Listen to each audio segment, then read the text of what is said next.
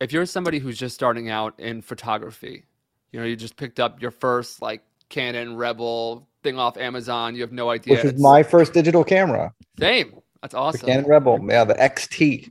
Nice. Advice for those people that are just starting out. I guess we can kind of start more broadly and whatever you normally advise, and then we'll go from there. I was having this conversation with Lindsay Adler about a week ago, and I go, I know what kind of a person I am in terms of how I work and how hard I work and XYZ, blah, blah, blah. It's the same with her. She's an incredibly hardworking person. Yeah.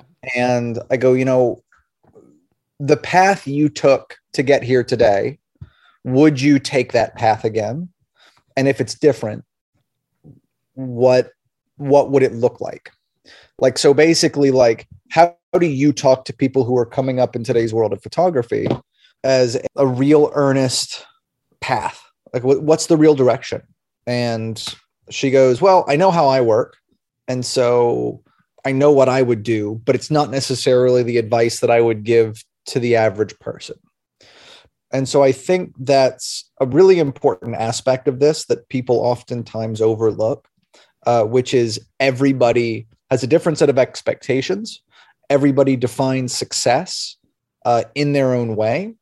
And everyone has a very different work ethic. So, for example, I teach several days a week, and I've been doing it for 10 years at these schools. And I know myself as someone who, like, professionally speaking, I don't miss deadlines. Full stop. I don't miss deadlines. And so if that means I have to forego a couple nights of sleep to finish something, or I've got to cut other things or say no to things or not do things, I don't miss them. I've always had that mentality. And so no matter what, I will always deliver the thing, whether or not it's necessarily the best version of that thing in the time that I have is not necessarily always the case. Right. But it's at least coming in. You know what I mean? Mm-hmm. And I think what I see a lot is most people don't have that same expectation of themselves. Many people will miss deadlines or be late or not hold true to a timing that they have to adhere to. And I see that all the time. Right. And for me, I think one of the things that separates many successful people from others, and this is not, I mean, obviously the only characteristic of success, but if you're constantly late or constantly miss deadlines, people are going to go, maybe we don't bring them back. And I think it's part of setting expectations for yourself that aren't necessarily comfortable. And I think photography on the whole is an amazing business. It is an amazing field to be able to work within. It is a thing where you get to create, which is extraordinarily fulfilling and fun. Like I enjoy working. And that's not to say that you have to enjoy your work. Work is hard and work can be frustrating. Like, don't think, because people go, oh, if I'm not enjoying my work and I'm not finding joy in it, then I'm not good at it, or this isn't the thing for me. That's not always the case. Even though as great as what we do is, it's not always fun or enjoyable. Right. Yeah. But it's still, at the end of the day, you get to make things. And there is value in the experience of making things, whether or not it's easy or difficult, right? And you have to enjoy the end result, right? And so we're really lucky to be able to do that. And we get to eventually make our hours. We get to travel. We get to do cool things and meet interesting people. And if you're really, really lucky and really successful, you can make a good living doing it. And so if it's that awesome, of course, it's not going to be easy to get to that point. It's hard. Whatever that struggle is, it's hard. Yeah. It's easier for some people. It's harder for others. Yeah. And we have to know that it's a struggle, and we have to work through that struggle. Yeah. And I think that's something that a lot of people struggle with. It takes a long time. It takes longer than what anybody wants it to be. I was told when I was assisting and starting out that it would take me 10 years. It took me about that until I started to get, I guess, not scared that I wouldn't be able to pay my rent. I was at 7 or 8 years. Yeah. You know, it takes that long. And I think that's something that people don't necessarily want to deal with and want to connect with. And I get it. It sucks. Yeah. It can suck. And you do what you can to make ends meet in those hard times. But we're lucky that the speed at which things move nowadays, you can speed it up. But you have to know where you need to focus your energy, your time and effort in terms of the work that you create. And one of the most common misconceptions that I see as someone who teaches mechanics and technique is that most people tend to, in the beginning, think that, and I was the same way, which is why I always say avoid this, but technique is not the thing that makes you a really good photographer. It makes you a competent photographer, not necessarily a good one. Like technique is like learning how to write. So good. Yeah, technique is like learning how to write. Yeah. Just because you know how to write doesn't mean you're a good writer. Yeah. So it's all about voice and what you say. And we finally are getting enough people out there hammering that home, I think, that voice, style, viewpoint, they're the things that people are looking for. Yeah, it has to have like a tone of voice. It can't just be like, like a well-exposed photograph or a properly executed shoot is sort of just like table stakes. It's like what's the angle? Like Chase Jarvis said that one time that most photography is just middle of the road, like bland. How do you my phone can take a properly exposed picture. Yeah, exactly. Yeah. So what are you doing with it? What's your tone of voice? And it's interesting because in the early mid-aughts, this is like a more recent thing that a lot of people I think can register if we've been around. The early mid-aughts, technique and technical ability was drastically ramping up with what we could do. And Photoshop was taking off, showing, hey, you can do whatever you want. Right. And so we kept ramping it up. That overuse of it became what we considered kind of in vogue, or kind of considered the upper tier of it. And we saw heavy uses of the technical things that could be implemented in photography as the significant stylistic elements that we would see in much of the photography of the day. Mm-hmm. Nowadays, we actually have seen a rejection of that. And so you see that there has been a huge uptick in the not trying photography. Yeah. Where it seems a bit more raw and seems more candid and seems less stylized. That's not to say that there's not places for all kinds of photography, but you've definitely seen a huge rise in that style of work in more recent years. And whether or not it's your thing, that's fine. It's okay to have opinion on art, but it's also important for anyone who's out there working to know what's the current trends of things are. And there is very much a trend in the world of photography right now that is hey, we're not trying to look overly produced. Mm-hmm. It's meant to look more effortless because, if we look at what the keywords are in ads and campaigns and stuff right now, what do you see? You see like genuine, authenticity. Those are the things that ad companies look for in their branding. Right. And so they're looking for that keyword within the style of photography. In my own experience, sometimes I feel like it's just better to just get out and just do it. Like I watched so many of your classes and so many of Lindsay's classes, and it's like really exciting. And it's like, oh, I don't know if I could do this.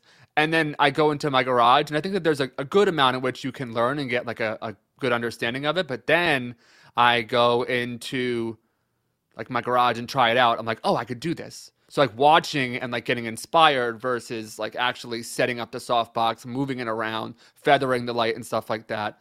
Do you think that there is too much out there that creatives might be limiting themselves as opposed to just doing? Do you see that where people are just kind of overly watching things and not executing enough, or Yeah, of should you course. I do mean, both? that's always so photography is a really wonderfully unique art form in that it has always invited all different kinds of people from its earliest days. Sometimes they were artists, sometimes they were scientists, sometimes they were tinkerers. And so, and not only that, but and it's from its very inception, like photography, when they would travel around and you'd have those old timey photo booths and they were processing wet plates out of the back of these wagons. It wasn't even about necessarily even creating things that were artistic. They were creating, there was a commodity they had. And so there's always been within the DNA of photography itself, this idea of art and commerce, which is why Art and Commerce as an agency was always such a brilliant name, because it was the perfect descriptor of what photography is, right? Art and commerce, right? And so it took several years within photography for photography to find any kind of an artistic voice. And even its earliest artistic voices, the pictorialist photographers, they were trying to recreate things they saw in painting and impressionism, and you saw a lot of painterly techniques being incorporated. And it wasn't until another couple of decades when you saw like the F64 Club come around, where they were like, hey, let's do what only photography can do. Let's make things to far front and focus. Let's capture the world as it is in its most real. And let's do documentary, and let's do the snapshot, the fleeting moment, something that is purely unique to photography. And that was when photography really kind of blossomed and took off as a way, as its own kind of creative medium. Now, that being said, there's always been a huge technical component up until even really recently that went into photography. You had to be half scientist or half technician or half engineer to kind of make this stuff work, to find exposure, to balance light, to develop your film or whatever. I love techie stuff. I love figuring things out and breaking things apart. I love learning the craft of photography and the technique of photography. And I know there are a lot of people like me out there who like to learn about it and learn how to do things and learn the ins and outs of all these weird technical things. Yeah. I love like doing weird experimentations with cameras and lenses and finding super unique ways to make an image. But, you know, for all that, you still have to get out there and put something in front of the camera and push the button. Yeah. Because like anything else, I mean, there's a bunch of armchair quarterbacks in photography who want to sit behind their keyboard and go, this is good, this is bad, or Yeah, this I'm is always like, this is show me what I your would have book. done. Like, let's see your work. Like, put a link. You should have to like put a link, but below like your commentary, there should be like metadata in there about like your portfolio. I mean, I know what you're saying. It was just you don't have to necessarily be a good photographer to give good photography critique. That's true. Yeah. And a good photographer can give bad critique. You know, there are people who have an interest in photography, but maybe weren't super amazing at it. And so they decided, hey, I'm going to go be an art buyer. I'm going to be a photo editor. And they absolutely understand it. And they know what good is. Yeah. Yeah. But maybe their joy was around photography and not making images. So like these people are totally valid. I will say though, whenever somebody comes out and gives you a really harsh critique and they have good work, it hurts so much more. Oh, that's crazy. Yeah. Yeah. It hurts so much more when they're good. Oh. Like, yeah, I know the feeling. I used to take my portfolio to people I really like respected and admired, and then they'd be like, "Oh, like this you got to redo everything." I was just like soul crushing, but also helped me to make some of the biggest strides I think in my career. Totally. Yeah. I had the same thing, which was I went to portfolio reviews and Like I had people just rip me apart when I was feeling confident. I'm like, oh, I'm ready. And I would Yeah. bring it in. They're like, merp, merp, merp, merp, merp. And I'm like, yeah. And you know they're right. And That's then the worst part. and then I changed it. Yeah. And they were right. It just you gotta have a thick skin. Hmm. Yeah. I think in today's culture, there's a big thing about like getting it out, like doing a shoot and like putting it out there, and doing a shoot and putting it out there, and getting Mhm. your name out there. I think that it, and tell me if you think that this is right, that maybe what I should do for a while is just not put too much out and then just focus on experimenting. Because if you're doing something to make a quick output, you're gonna kind of stay. Where do you line up with all this? Is that a I bad mean, idea? that is a great question. It's a Yeah. great question. Thank you. Because I think it totally depends on the person. Yeah. I think making work and showing that work is one of the avenues that you need to take to get your work seen. But I'm also the kind of person where I don't share work that often. Yeah, I realize that. I don't. I'm sitting on a bunch of stuff. I had some big projects that I've put together recently, but it's not out yet, so I can't do anything with it. Not yet. But some people need to use it as a motivator of growth, and sharing work gets you to grow.